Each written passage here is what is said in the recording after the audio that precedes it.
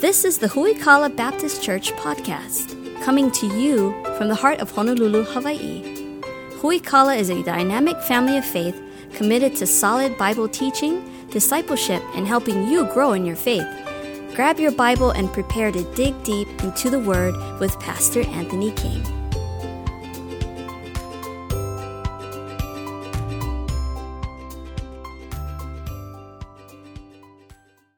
Philippians chapter 1, again, we find ourselves, Paul's writing to the church at Philippi. It was a church that he started on his second missionary journey.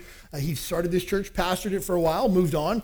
And about 10 or 11 years later, he writes a letter back to them to encourage them in all that they've done and everything that they're doing there. And really, there's no sharp rebukes here. There's no correction of false teaching. It's just a lot of joy and gratitude in this letter that Paul writes.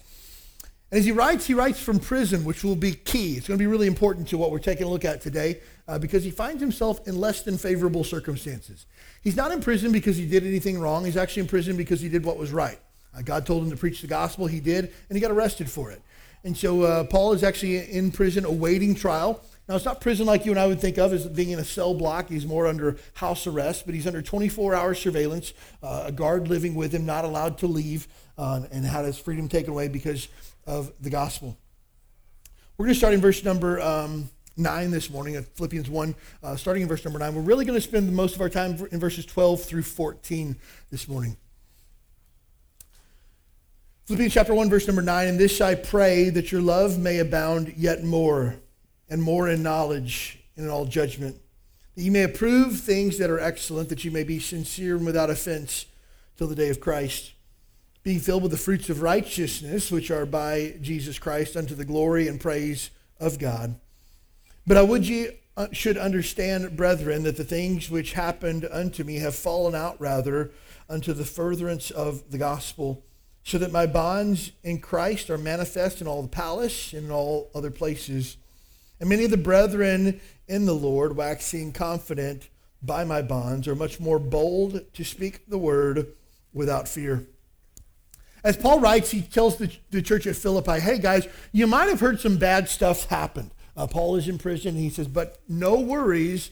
It's actually a really good thing that these things are happening because the gospel is going to go further. I've already begun to see God do good things through here, and so I don't want you to worry. It's actually been a really, really positive experience. I'm entitled today's message. If you're taking notes, I'd encourage you to write down this thought. When your suffering advances the gospel. Nobody likes suffering. And you're in one of three categories today. You're currently coming out of a series of trials and difficulties, and you're on the other side of it, and you see the light at the end of the tunnel. You're in the second category where you're right in the middle of it. You're right in the thick of it. You're under a lot of pressure. You feel intensity of weight bearing down upon you, and you're going through a difficult spot. And in the third category is where everybody wants to be. Everything's good. You're not currently going through a difficult time. God's been faithful, bumps along the road, but nothing major, and you're okay. If you find yourself in the third category of, I think everything's okay, let me just challenge you with this morning. Buckle up, Buttercup. Take really good notes today because it's coming, okay? I promise you that. Difficulties and trials are always right around the corner. If you're not going through it right now, you will very, very soon. And so I want to challenge you, take really good notes, prepare yourself, because when difficulty comes, you're going to have a lot of questions. And we're going to answer those questions from the Bible for you today. First of all, when we view suffering as only as what's happened to us, we really have the wrong perspective. When difficulty comes our way, we usually begin to ask a pretty predictable progression of questions. First question, why is this happening to me? What did I do to deserve this? Why is this happening to me?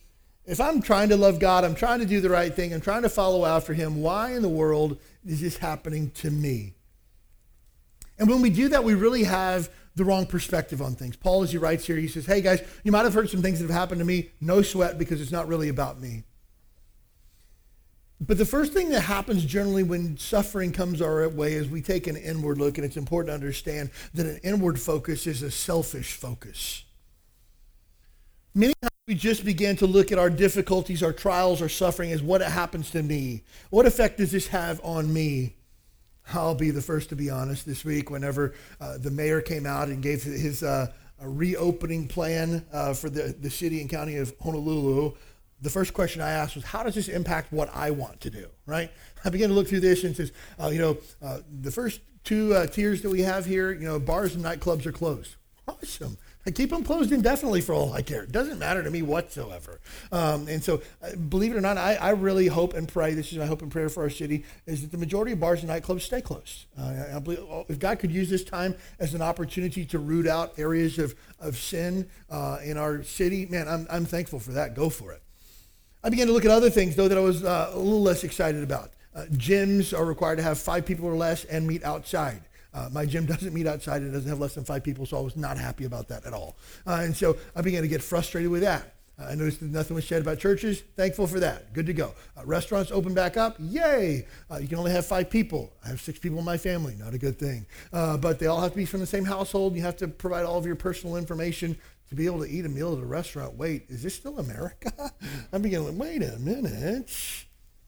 What are you going to do with all that stuff you put on that logbook? How do I know you're not going to take that and use it for some other purpose, or somebody's going to take a picture of it? And I don't know. It just feels weird. But I begin to immediately ask myself, how does this affect me? And at any time things happen in life, our first question that we ask, what impact does this situation have on me? But many times, even as Christians, we stop there. We don't ask ourselves, what's the bigger picture? We don't ask ourselves, how does this affect other people? We're just asking about me. What does this do for me? And when we only look at our suffering in light of ourselves, it's really a selfish focus. Paul, as he writes here, says it's really not about me. And only looking at the immediate ramifications of our suffering is very short-sighted. We have to understand that God has a plan in everything, and God really has a plan that started before the world was created, and God's plan stretches all throughout time and space as we know it and ends in eternity future. God has a plan that lasts that long, and you and I are just a teeny tiny little dot in the big picture of God's plan. And so when we look at our suffering as only what I feel today, what I feel tomorrow, we're really being short-sighted in that. And we don't have a really good perspective of what God expects for us when it comes to the idea of suffering. If you got your Bible handy, grab it and turn back to the book of, we're going to come back to Philippians 1, so keep your finger there, but turn back to Romans chapter 8 if you would. I want you to take a look at a couple of verses in Romans 8. If you've never had the opportunity to read through the book of Romans, I'd highly encourage you to read through the book of Romans. It's awesome. I jumped into a small group this week. I basically tried out all 5 small groups, and I have my idea which one I think is the best. I'm not going to share that today, but I tried all of them out this week. It might or might not be the one that I'm a part of. I'm not going to say. But I got to try them all out, and we normally have like a question of the week. And one of the questions of the week in the group that I was in was, what's your favorite book of the Bible? Old Testament, hands down, the book of Psalms. Love it, love it, love it. If I had to choose a New Testament book, it would probably be John or Romans. So much good stuff there. Romans is chock full of doctrine. If you've never read it, you got to read the book of Romans. Do it. It's awesome. Secondly, if you're not part of a small group, you need to jump in one this week. It'll change your life. It's awesome. But the book of Romans chapter 8, verse number 18. Take a look at that if you would. Paul says this, for I reckon. Now, pause for just a second.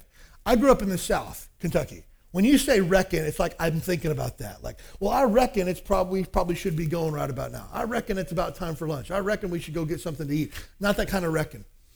He's talking about an accounting term, like almost like to reconcile your bank account. Make note of, take account of. This lines up with. He says, I reckon that the sufferings of this present time are not worthy to be compared with the glory which shall be revealed in us.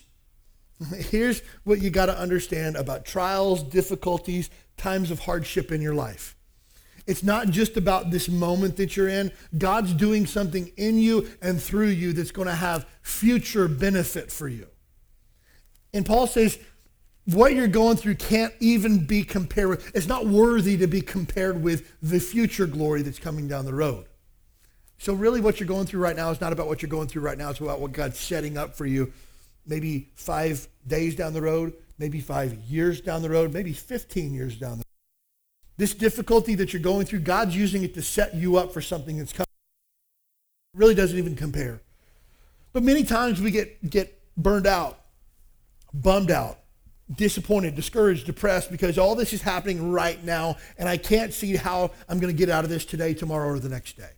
You're looking at the short-sighted view of it. God wants you to take a long view of it. Hey, God's continuing, and he's working to do something in me and through me right now that's going to have a big-time payoff in the future.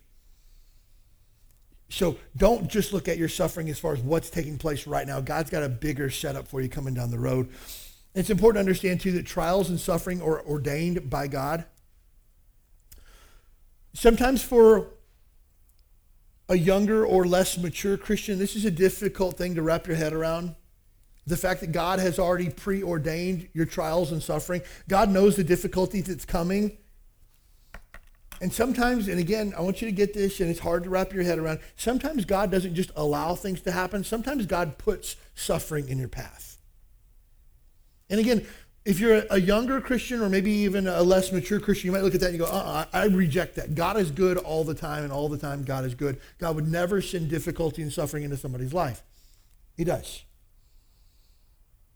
And God does it for a specific purpose. And again, sometimes we don't want to know the purpose. We just want it to be over. God's doing something that you need to be aware of. First and foremost, trials are meant to drive us to God. Trials are meant to drive us to God. My dad owns a body shop in Kentucky, works on cars for a living, done that for 45 plus years.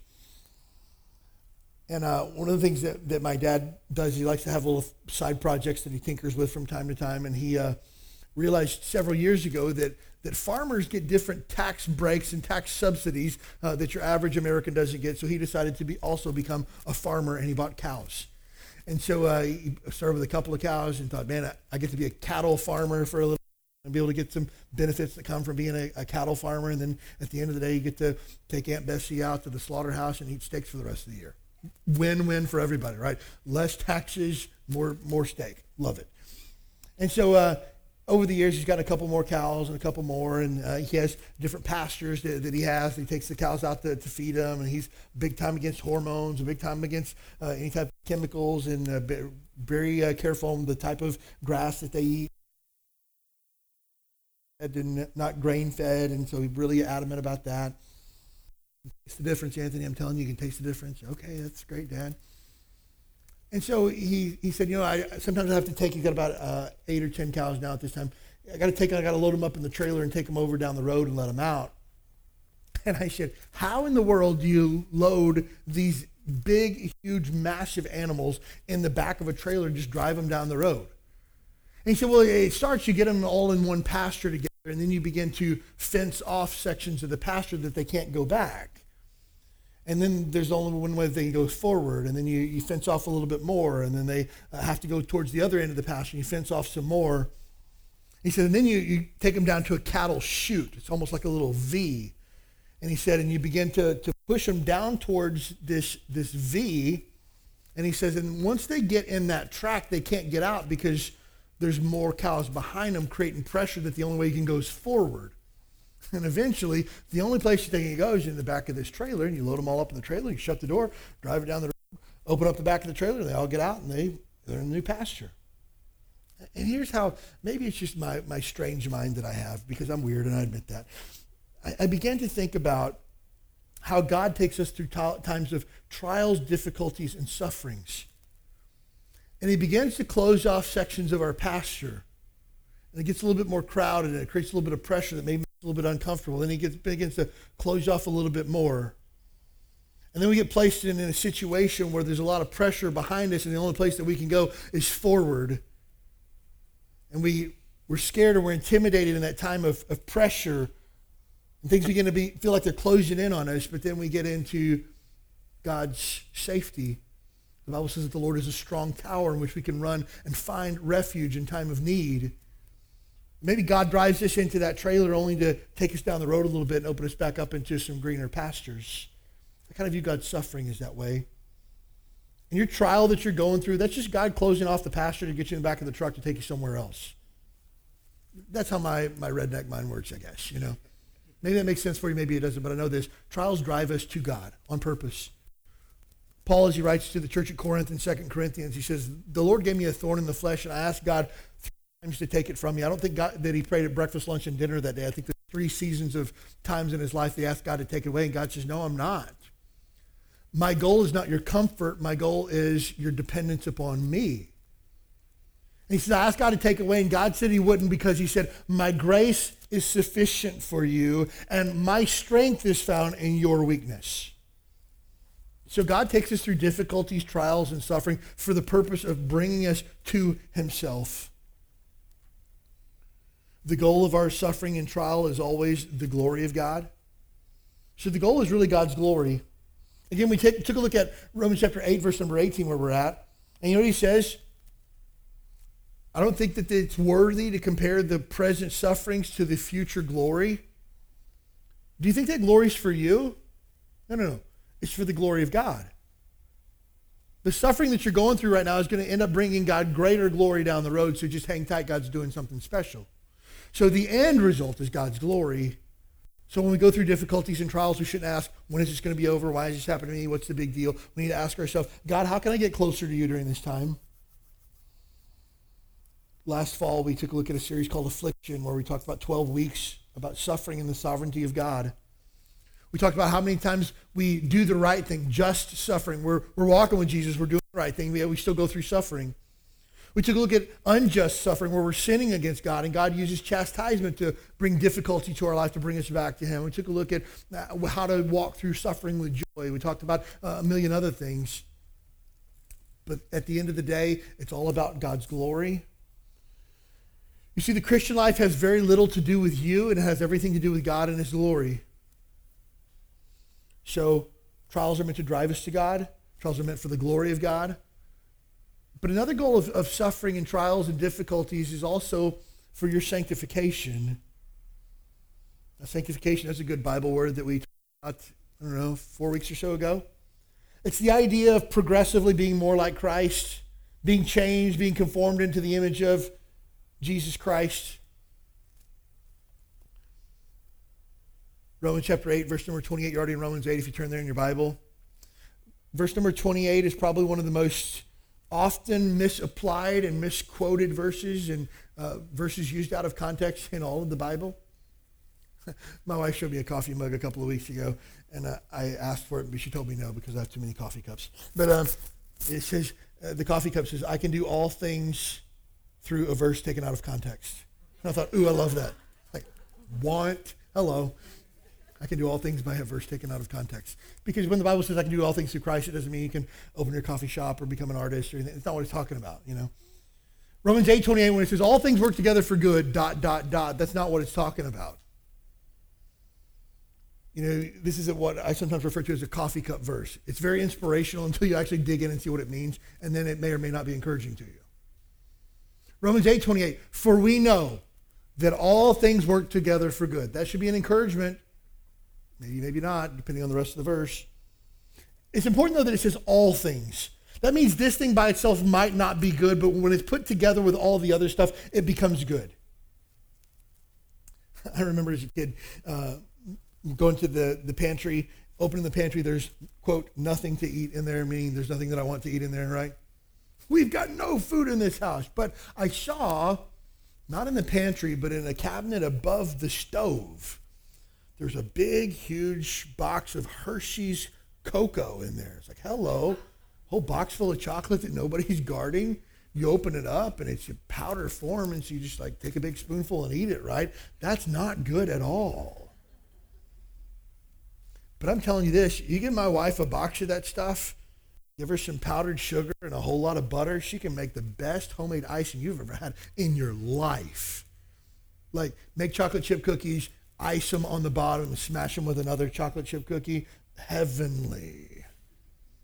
But the cocoa by itself is not good at all, but together with the other things, it makes something really good. That's kind of the idea with our suffering. By itself, it doesn't appear to have any value, but you put it with other things and it brings forth good. So all things together work for good. But notice again, verse number 28. Again, we're going to look at the Bible in context and say what it says. Verse number 28 is known as a conditional promise in the Bible. It means not everybody gets this promise. There's conditions. If you meet the criteria, this applies to you. If you don't meet the criteria, this doesn't apply to you. All things work together for good to them that love God. Stop. Do you love God? Of course I love God, Pastor. I'm in church on a Sunday morning. Of course I love God. I'm willing to wear a mask for a little while, but to hear preaching, of course I love God. The qualifications aren't whether or not you show up for church or whether you listen to Christian music or whether you have a Christian bumper sticker. Jesus says this, if you love me, keep my commandments. Obedience and love are always directly linked with God. Always, 100% of the time. You can't get one without the other. You can't say, I love God, but I don't want to do what he says. Jesus says, you can't call me Lord, but not do what I tell you. So love and obedience is always directly linked. If you're living in disobedient rebellion to God, you do not love God. So if you're doing your own thing, disconnected from God, you told God to get lost, you want to do your own thing, this verse doesn't apply to you. Just stop. You haven't met the conditions. This doesn't apply. But if you love God, you say, I'm not perfect, but I'm trying. I'm really doing my best. I'm trying to love God with everything that I have. I'm trying to obey him in areas that I can. I really want to grow. Then continue on because this verse applies to you. To them that love God, to them who are the called according to his purpose. That means those that are saved. Has there been a time in your life where you've been saved or born again? If so, this verse applies to you because you're a child of God. Now, no one is born into this world a child of God. Everyone is born into this world at odds with God. By default, no one is the called according to his purpose. Everyone is born, Romans chapter 5 says, as the enemies of God. And because you sinned against God and because I've sinned against God, we don't get promises like this automatically. We don't get to go to heaven automatically. We automatically get punished for our sin. The Bible says the wages of sin is death. Because of our sin, we get to go to hell when we die. That's the payment for our sin. Because we've sinned against the holy God, because we've broken his law, there has to be a price to be paid, and it's death, the Bible says. Not only a physical death, but a second death in hell.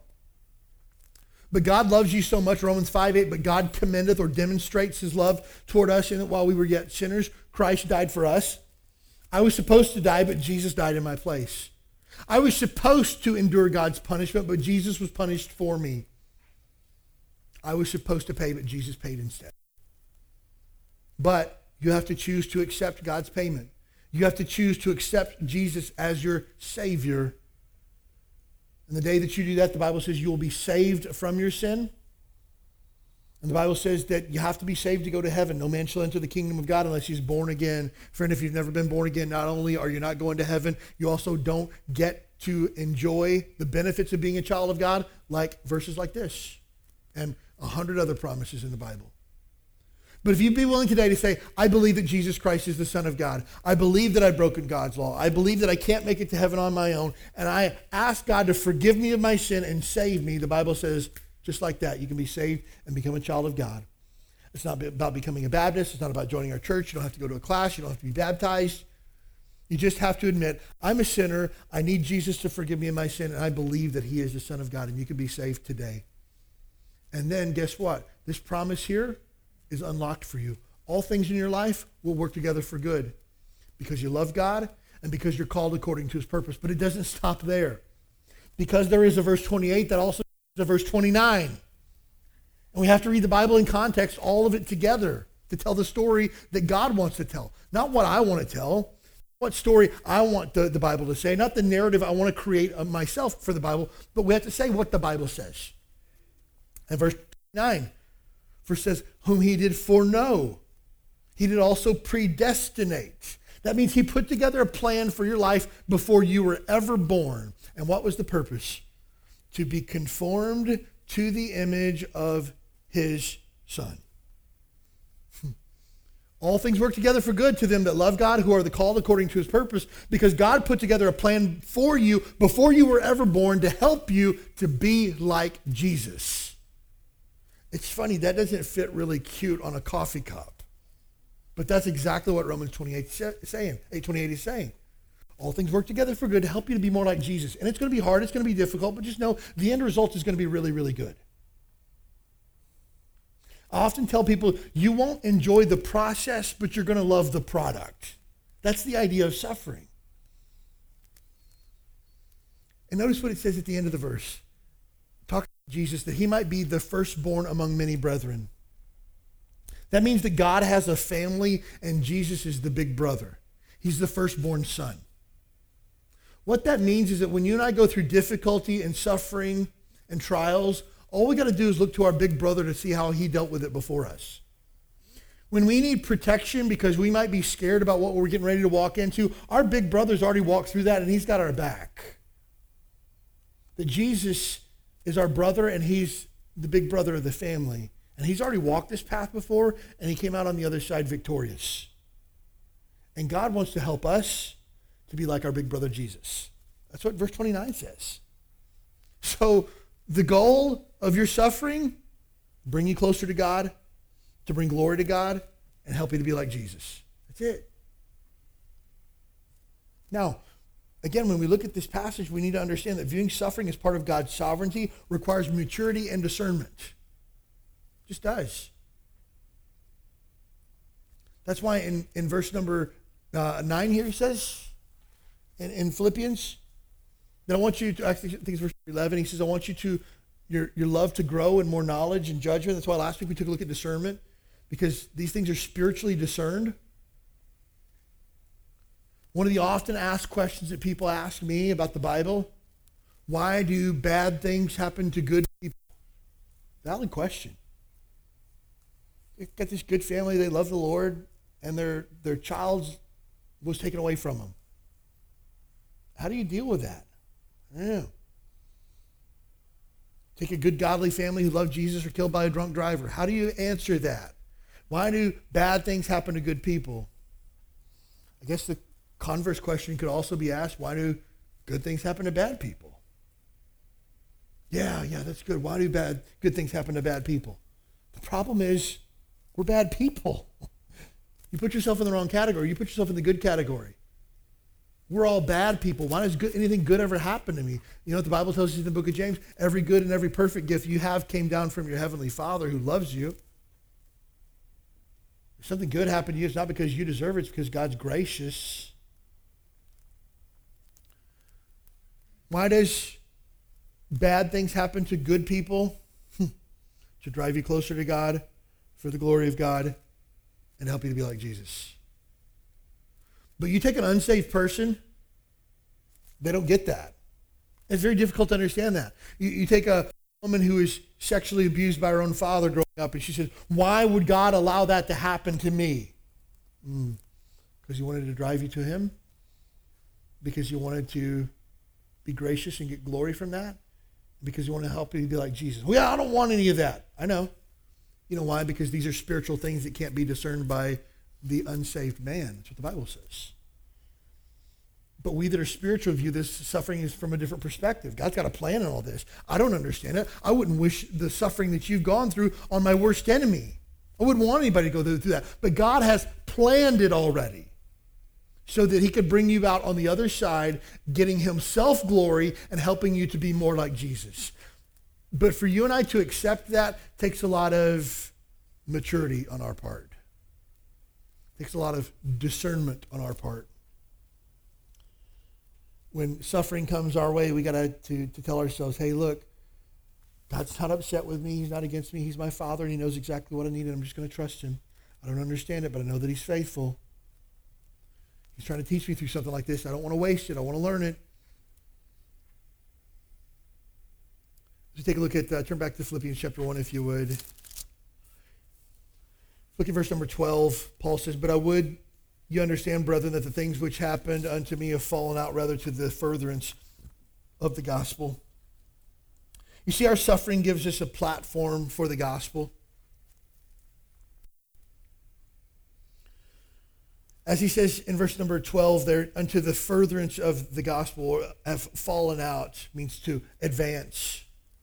And the Greek word that's used there means to push forward despite blows and opposition. Think of a man running up the middle against enemy forces in the middle of battle, and he's facing great opposition as he pushes forward. That's what Paul says when he says that the gospel has fallen out, or it's advanced to the furtherance of the gospel. It's been difficult. It's been an uphill push, but we're making progress. And I think Paul's saying, hey guys, don't feel sorry for me here. This is all part of God's plan. I'm trusting God through this. He's going to bring forth something good. Keep your finger here in Philippians and turn back to Acts chapter 20. I want you to see this in your Bible too. And if you're in a habit of writing in your Bible, which I highly recommend that you do, you should underline these verses. They're solid.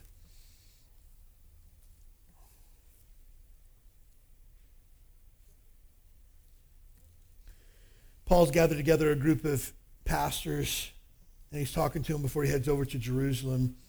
Acts chapter 20, verse number 22, he says, "And now behold, I go bound in the Spirit unto Jerusalem, not knowing the things that shall befall me there, save that the Holy Ghost witnesseth in every city, saying that the bonds and afflictions abide in me." Hey, I don't know what's going to happen. Verse 23, he says, but I know this, the Holy Spirit's already wherever I'm going, and he's already doing something awesome. Isn't that a great perspective? And here's what he says, verse 24, "But none of these things move me. Neither count I my life dear unto myself, so that I might finish my course with joy and the ministry which I've received of the Lord Jesus, to testify of the gospel of the grace of God." Here's what he says, verse 24. None of these things move me. You know, the test of your commitment to Christ is what it would take for you to quit. I've seen people quit on Jesus for really, really terrible reasons. Well, I lost my job, so I quit on Jesus. No, you should redouble your commitment to Jesus. Oh, I lost my girlfriend, so I quit on Jesus. No. Now you need Jesus more than you ever have. My marriage is falling apart. I think I'm going to quit on Jesus. No. This is when you need Jesus more.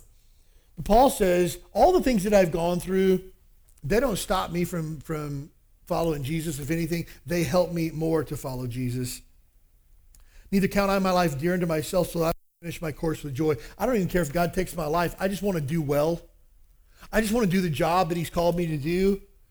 And my life has very little value to me. And if it has any value to God, it's 100% his to do with what he wants to. And he says, I just want to do the job that I was called to do. I just want to tell people about Jesus. I just want to advance the cause of Christ. I want people to know the gospel. And so Paul says, I'm in a difficult spot, but it's actually given me opportunity to tell people about Jesus. Don't worry about the difficulty that I'm going through. Just pray that people would be saved through this. Pray that people would be encouraged by my story. Pray that people would look at what's being done in my life and would look to Jesus. Go back to Philippians 1 if you would. Verse number 13, he says this, "So that in my bonds in Christ are manifest in all the palace and in all other places." When he says in the palace, he's really talking about amongst the palace guards. The people that have him under house arrest there, the Roman soldiers that he has. These are the guys, he says, they see my bonds. He's not talking about chains on his hands. He's talking about the fact that his bonds are in Christ.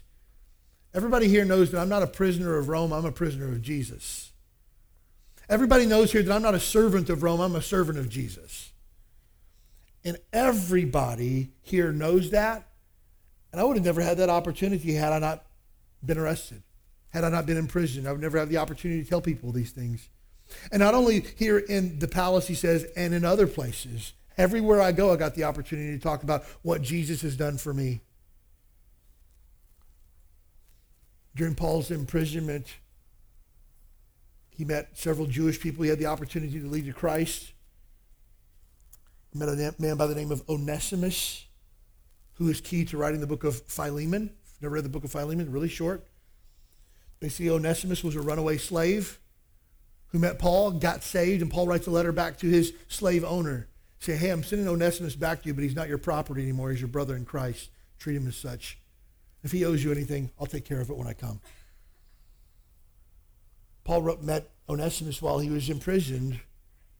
Had many other people who had the opportunity to come and sit with him while he was in prison and to maybe write some of his letters for him, act as a scribe or to dictate for him. He says, hey, this opportunity I have to be in prison, it's a golden opportunity. I'm going to make good use of it. You see, a joyful Christian testimony during suffering is a powerful gospel witness.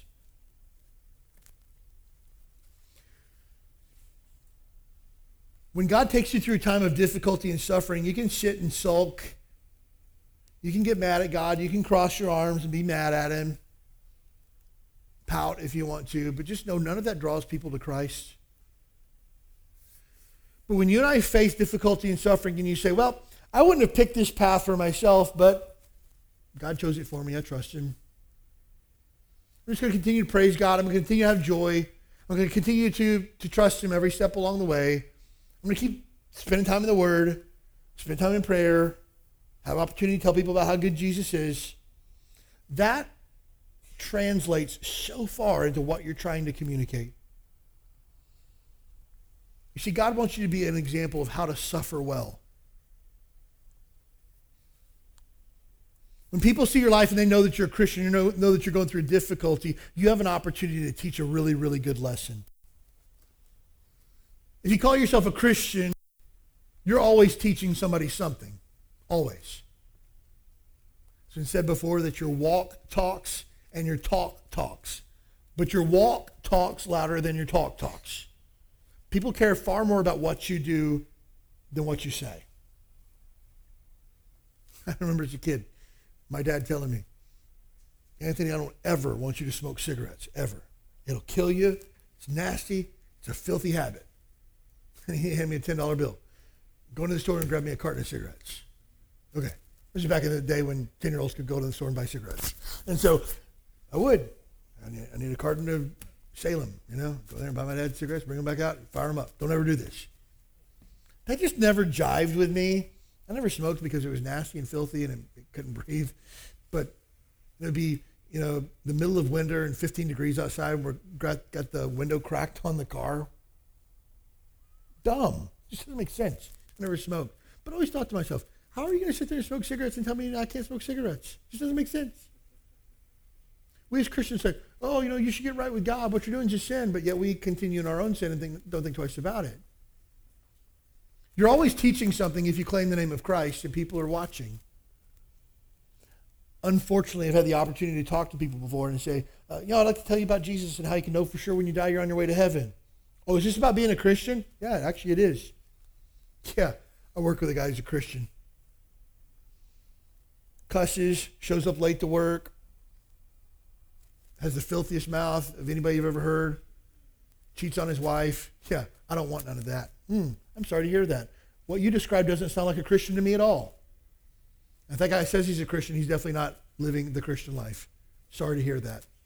You know what we have? We have someone who claims the name of Christ who's teaching a terrible lesson. I want my life to teach a good lesson. I know this guy went through a really difficult spot, but man, he had a good attitude about it. Always had a smile on his face and always said that God was good. I didn't understand it, but it was something to watch. You see, we're always teaching a lesson. The question is, what lesson are you teaching? God wants you to be an example of, here's how it's done. Here's how you suffer well. Here's how you walk through difficult times in your life, yet still have joy. And Paul was that example for us. Hey guys, it's me, Paul, writing from prison. You might feel sorry for me, but please don't. It's all good. I have opportunities to share Jesus that I never had before. And this is actually a really, really good thing. Next, God wants to put his grace on display alongside your own hurt. God wants to show what it's like when Christians get handed a bad hand. Oh, this is how we take that and turn it into something really good. This is how we take difficulty and turn it into victory. This is how we take a terrible situation and actually make it draw us closer to God. Psalm 51, David has sinned against God with Bathsheba, and he writes a psalm of repentance. If you've never read through Psalm 51, it's a classic psalm on what to do when you're broken by your own sin. So David writes Psalm 51. It's classic. But you know what he says at the end? When I'm on the other side of this, I want to take this experience and actually teach other people what not to do. I want other people to know your grace. When I'm on the other side of this, he realized at that point he didn't have a leg to stand on. He couldn't teach anybody anything. He was still learning himself, but he recognized, when I'm on the other side of this, I want to show people how to walk through times like this and actually come out better.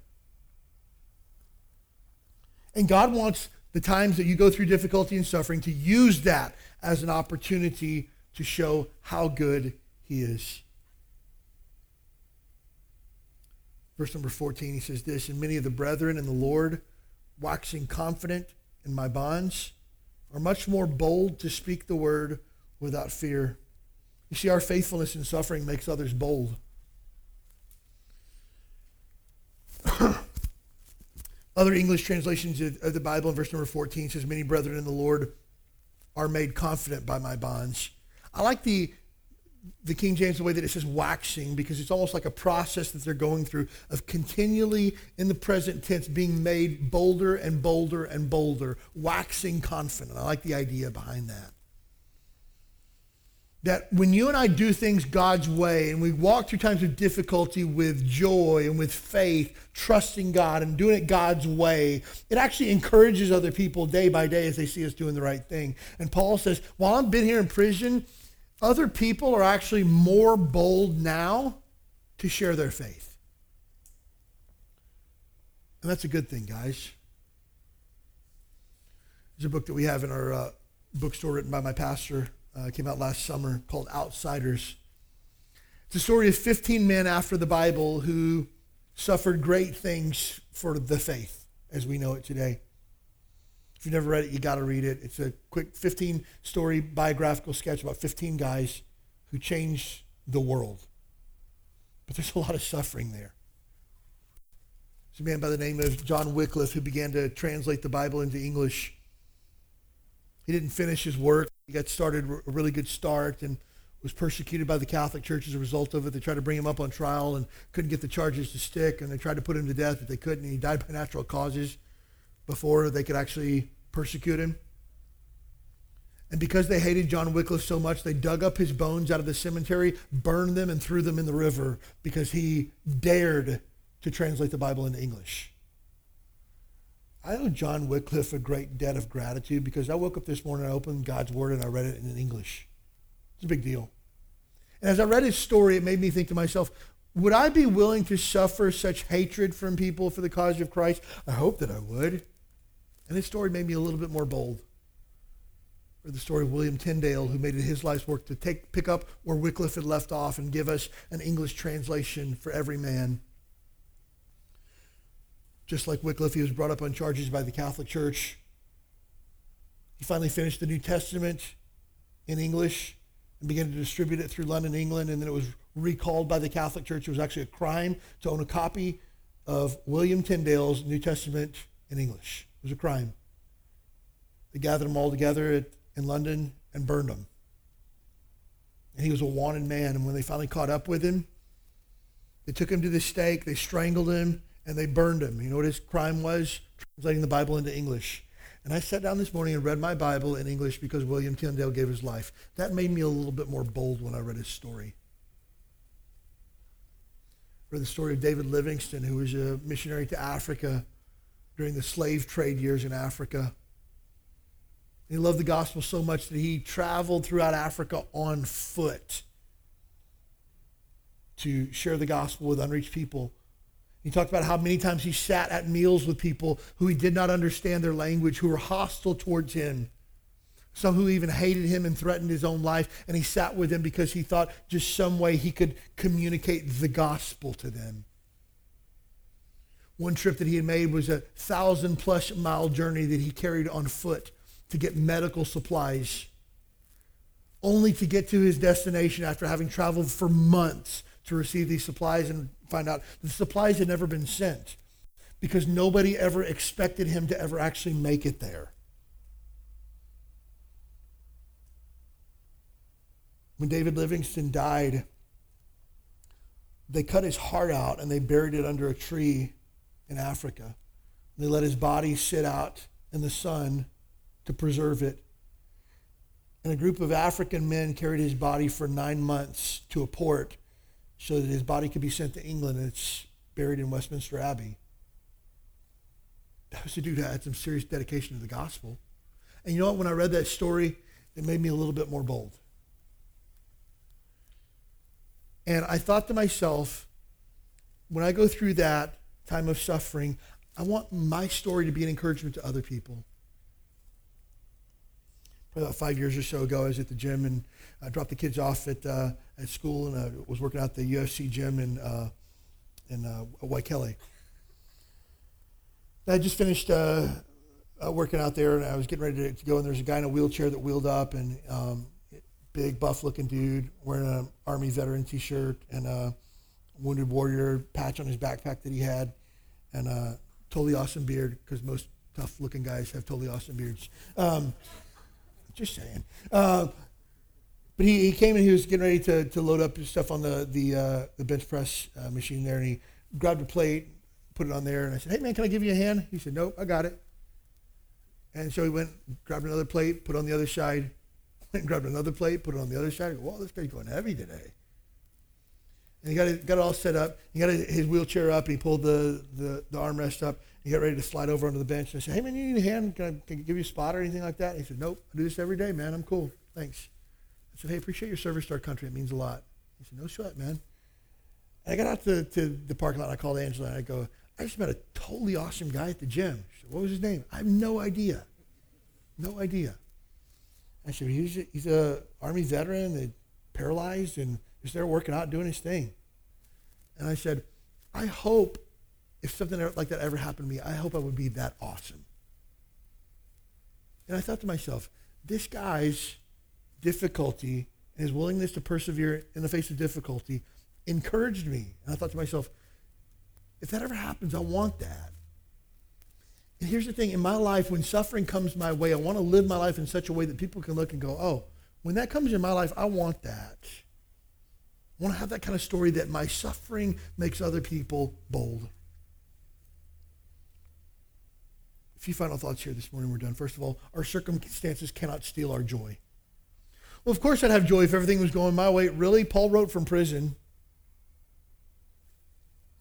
Anybody had a reason to not have joy with Paul? Paul just did what God told him to, and he wound up being arrested for it, and imprisoned, and shipwrecked, and beaten, and stoned, and left for dead. But Paul says, "Hey, my circumstances aren't going to steal my joy." Joy comes from the Holy Spirit. Joy is a choice that I have. I choose joy today. I'm not going to live under the weight of my circumstances. I'm going to live in the freedom of a Spirit-filled life, being controlled by the Holy Spirit, seeking joy. My circumstances can't steal my joy. Our circumstances do not limit what we can do for Christ. They only create new opportunities. Imagine Paul. Paul's a guy who's been traveling for years, starting churches, preaching the gospel, gathering believers together, discipling, teaching, and now he can't do that anymore. What does he do? I can't preach anymore. I can't start more churches. What can I do? I guess Paul's just going to have to sit in prison and wait it all out. And Paul's like, no, sir. Life's short. I got to get to work. Somebody give me a paper and a pen. I got some stuff I need to say. Somebody give me a scribe. I got a couple letters I need to write. I heard about that church at Philippi. I want to encourage them. They've been a blessing to me. Let me write them a quick letter. The Holy Spirit filled him with the words to say. And we have the book of Philippians because Paul decided, I'm not going to quit just because my circumstances are less than favorable. I'm not going to quit just because things didn't go my way. No, I'm going to look for new opportunities. You may be sitting here going, Hawaii's the last place in the world I ever wanted to be. Good. God's given you a new opportunity. Well, this situation didn't work out the way I thought it would. Good. God's given you a new opportunity. Well, my marriage is struggling, or this didn't happen out the way that I thought it would. Good. God's given you a new opportunity. It doesn't limit your usefulness to Christ. You're never too old, too washed up, too beat up to be used by God. Ever. You just got new opportunities. Paul, thankfully, didn't quit. He had new opportunities. Our story of suffering is the story of the faithfulness of God. If you're going through difficulty right now, just know God's going to see you through it. And your story of how you suffer is going to be coupled together with how faithful God was during that time. Guaranteed. Guaranteed. Every single solitary time of trial, difficulty, or disappointment, I am here today to tell you God has brought me through it. It was a path many times I did not want to travel. It was feelings and emotions and circumstances that I did not wish to experience. But every single time God has brought me through it, and I stand here today a better man, a stronger Christian, more grounded in my faith because of the path that I walked.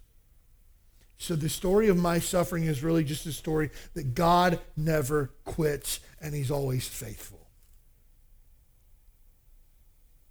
Next, our suffering is the price of making others bold.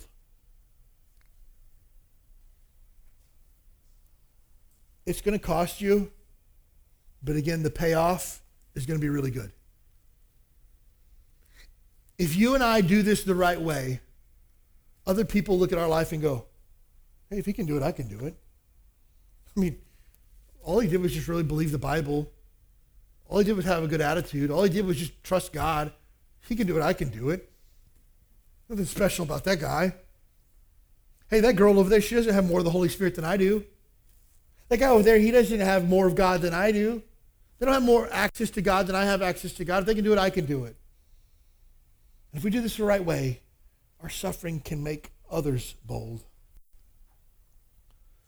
But here's the thing. If your suffering will bring other people to Jesus, your life has to be rooted in the gospel. Paul had a big view of his suffering. He says, hey, the things that are happening to me, it's okay because it's actually caused the gospel to go further. People are being able to hear about Jesus. They've never been able to hear about him before because I'm in a place where I am. Verse 13. And verse 14, he says, hey, other people heard about what's happening to me. It's caused them to actually have more boldness. They have more confidence in God because of what's happened to me. And so now I can help other people know how good God is. I had the blessing since the beginning of this year to know Kerry Matsushige. Kerry is a guy who has an awesome story he's going to share with us this morning that's encouraged my heart and caused me to be a little bit bold. Kerry, I'm going to ask you to come at this time and just share your story of what God's done in your life and how his grace has been good enough. I started coming to Huikala February 9th of this year. Became a member in June, and I'm a member of the Relentless small group. Bill and Daniel lead that group. I got saved in the middle of the 1990s. I don't recall exactly what day, but I do know that in Easter Sunday, 1999, I got baptized at Magic Island. So I've been trying to walk with God since then. You have a picture? This is my wonderful wife, Kristen. We met 39 years ago and been married for 33 years this year. Kristen was a dental hygienist and also a double major. She majored in fine arts. So she loved to do ceramics, study Japanese art. And in 1995, she retired from dental hygiene because the AIDS crisis, the AIDS thing was kind of coming up. And so she retired from that, but she picked up rescuing cats and kittens.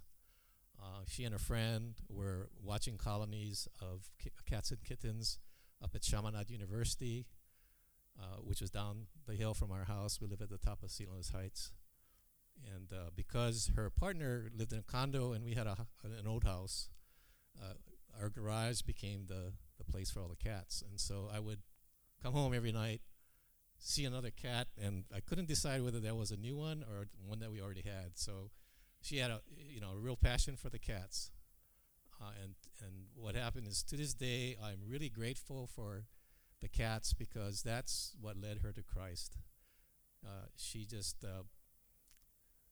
transferred all the stuff that we were doing, worldly stuff that we were doing as a couple, was transferred to the cats. And she was very selfless. She would make sure the cats were taken care of. We spent a lot of money on vet bills and everything, but in the end, it's worth it. She had such a passion for the cats that as the cats, some of the cats had to be euthanized, the vets would call and say, "Hey, we got to put down this cat." She would always go down. She would never let the cat pass away without her being there, and I would be there as much as I could. But it's not easy to do that. And the one thing that she was always saying to the cats was, Jesus loves you. Jesus loves you. So it turned out that they got her to Christ. So fast forward to what I call Hiroshima Day, which is August 6th, was 1945 when the bomb was dropped in Hiroshima. But August 6, 2015, the bomb was dropped to us. She got diagnosed with AML, which is acute myeloid leukemia. And what happens in that disease is that your bone marrow produces cells that are incomplete. They're called blasts. So they really don't function. They just clog up the rest of your blood. So you get very tired. That was one of the symptoms she had. She couldn't walk across the room without feeling tired. You don't have enough red blood cells to carry the hemoglobin to give you the oxygen that you need. And so we went to the doctor, obviously went to emergency. In the old days, people couldn't last with leukemia. That would have been it. But because now they have a procedure where you can filter out your blood, filter out the blast, they call it, the old incomplete cells. We had a new lease on life. But then she had to get chemo treatments. And for this particular disease, chemo was always inpatient in the hospital. We went to Queens, and it was 30 days at a time straight because you had to recover from the chemo. And the chemo doesn't really distinguish between good cells and bad cells, so it just kills all the new growing cells. So with tons of transfusions and recoveries. So once she got through about 4 of these rounds of chemo, one of the tests came up positive at Queens, and so we had to make our way to a cancer center, and we decided to go to Hutchinson, Seattle Cancer Care Alliance in Seattle, to get treatment and possible bone marrow transplant. So we went there and prayed, of course. We're both Christians, and luckily, actually, it was a false positive. So we got to come back home. She did not need a transplant, and they put her on a program for we call maintenance chemo. So that was a little easier to do. That was 5 days going outpatient, and then she would have to do that 4 to 8 weeks, every 4 to 8 weeks for 2 years. And they said, well, after 2 years, there's a less than 5% chance that it will relapse. So 2 years later, in 2018, we were part of the 5%. So she relapsed.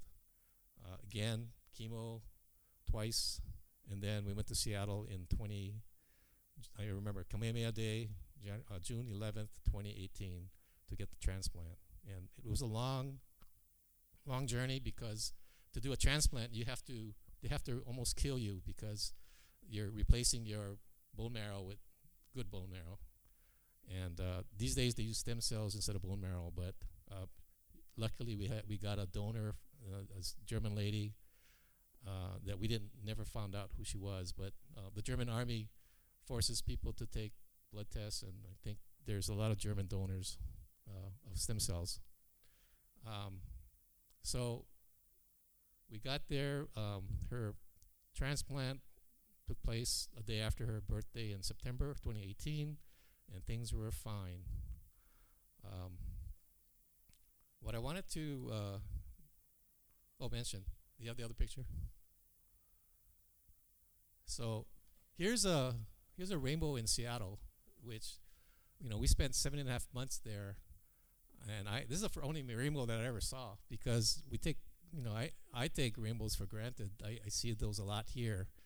You need rain and sun at the same time, and in Seattle you get one or the other. You don't usually get both. So this was the day before we left in January of 2019. So we left with a lot of hope. God was always with us. We prayed together every day. Psalm 91 was our friend. God is our refuge, God in whom we trust, a fortress, a God in whom we trust. So we prayed that every night, and God was good. So a year, I guess last December, things started going south. She actually stood up one night and just stepped on her leg, and it fractured and broke her femur. And that's very painful. That's the biggest bone you have, probably in your body. But we got through that. They put a pin in there, and she was fine. A couple of weeks later, cancer spots started coming around her eye, so she needed radiation. We did that for a couple of weeks. She got through that as well. It's just, so tough. She's the most courageous person, I've met in my life. Just amazing. But, we had God on our side. No matter what, we know God had the best for us. So, one more chemo treatment she had to do, and we did not know that would be the last one that we would have. So, a couple of lessons I wanted to mention that we learned from this whole thing. First, Kristen, she learned about choice. And I know Pastor's been preaching about choice. You can choose to be up or down. You can choose to be joyful, and you can choose to love. And Kristen chose to be up, to be joyful, and to love.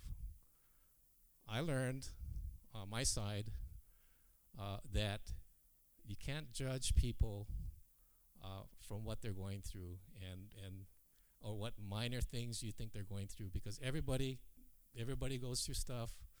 It affects people differently, and what might be minor to you is major to that person. So while Kristen was in chemo, fighting for her life, I had a chance to go surfing and take a break. So I'm out there sitting down, we're waiting for waves.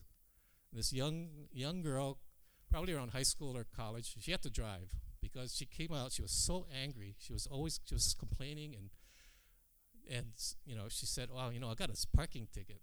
I parked the car. I thought I was going to just run into the store and come back, and there was this $35 parking ticket." And she was so upset. And I was sitting there, Kristen's there fighting for her life, and I'm thinking, suck it up, pay the $35. That's minor. There's people fighting for their lives. And then before I actually said anything, I was overcome by God, and I said, I don't know what she's going through. It's really affecting her. She might not have $35, or, so I learned that lesson. And I also learned the lesson about relationships, that, we're here for a reason, and it's relationships. It's our relationship with God and our relationship with ourselves. So anyway, I kind of want to mention a couple of things where we both felt God was with us throughout this thing. First incident was after Kristen got the transplant, she got pneumonia, and so she had to go to the hospital to get oxygen. And she was in the hospital room. There's this valve that comes out of the wall that has a certain level of oxygen that you can put on. Well, she exceeded that oxygen really fast, and so they had to put her to ICU. We're in ICU. They hooked her up to this super oxygen machine, and after a while, she maxed that out too. So the doctor said, "Well, what do you want to do?" They said, "You can either get hooked up to a ventilator," and that ventilator is the same kind of ventilator that people are going through right now with COVID-19. You actually have to be induced in a coma and all that. And she and I decided, no, we don't want to do that. So we put the prayer request out to our friends, Christian brothers and sisters, our family. And I witnessed a miracle. We prayed, and just in an afternoon's time, she weaned off the super machine, and she went back to the wall. And I saw firsthand how, your faith can really affect other people. The nurses and the doctors were just surprised, but I can see that, doing the job that they do, it really picks them up when they see people of faith, or people, or they actually could witness God in action. So that was the first incident. The second incident was when Kristen actually went to heaven, which was in January. So she ended up getting actually she got an infection, and the infection, the result of the infection was that her blood pressure kept dropping, and they gave her medication for that, but after a while, she maxed out on that as well. So I told Kristen, I said, "Hey, what do you want to do? And she said, I want to see Jesus. I want to see Jesus. And I said, well, I want to see Jesus as well. And we both said, I love you. We'll see you in heaven. And, losing a spouse is just not easy. It's hard to do. But we know, I know, I'm 100% sure that Kristen is in heaven, and I'm 100% sure that I will see her again. So when you lose your spouse, it's like losing half of yourself. You have such a huge void. It's like, whoa, what do I do now?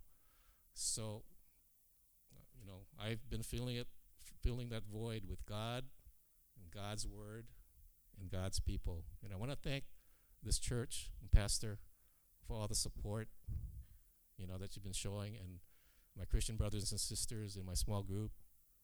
And I see all of you here. I just, it buoys me up. And I just want to say that, we should all put God first, because God will never leave you or forsake you. I feel that right now. So with that, I want to let God's word be the last word. So this is Kristen's favorite verses from Psalm 36, verses 5 through 9. Thy mercy, O Lord, is in the heavens, and thy faithfulness reacheth unto the clouds. Thy righteousness is like the great mountains. Thy judgments are a great deep. O Lord, thou preservest man and beast.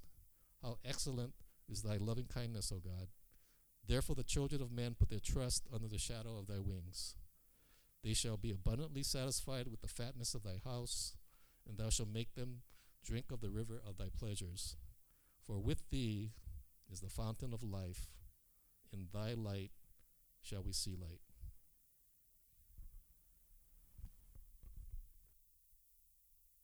Thanks, Gary. Love you, brother.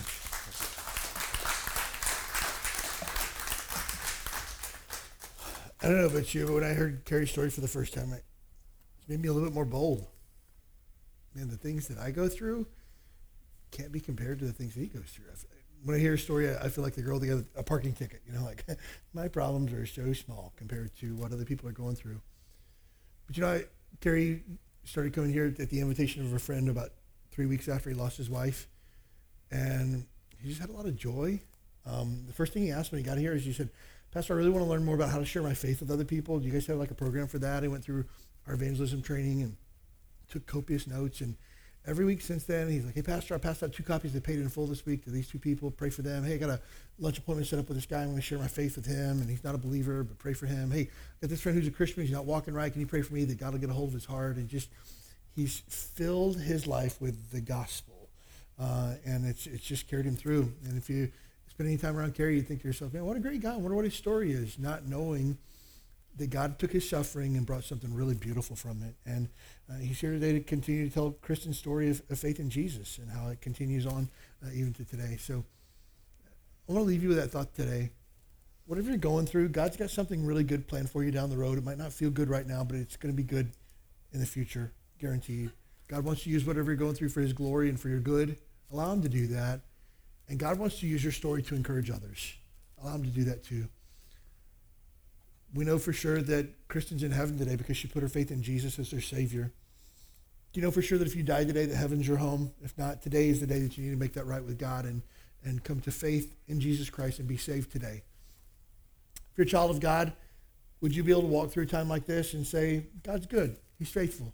I hope so. I want to encourage you with that thought this morning. Whatever you're going through, just know this, God is faithful.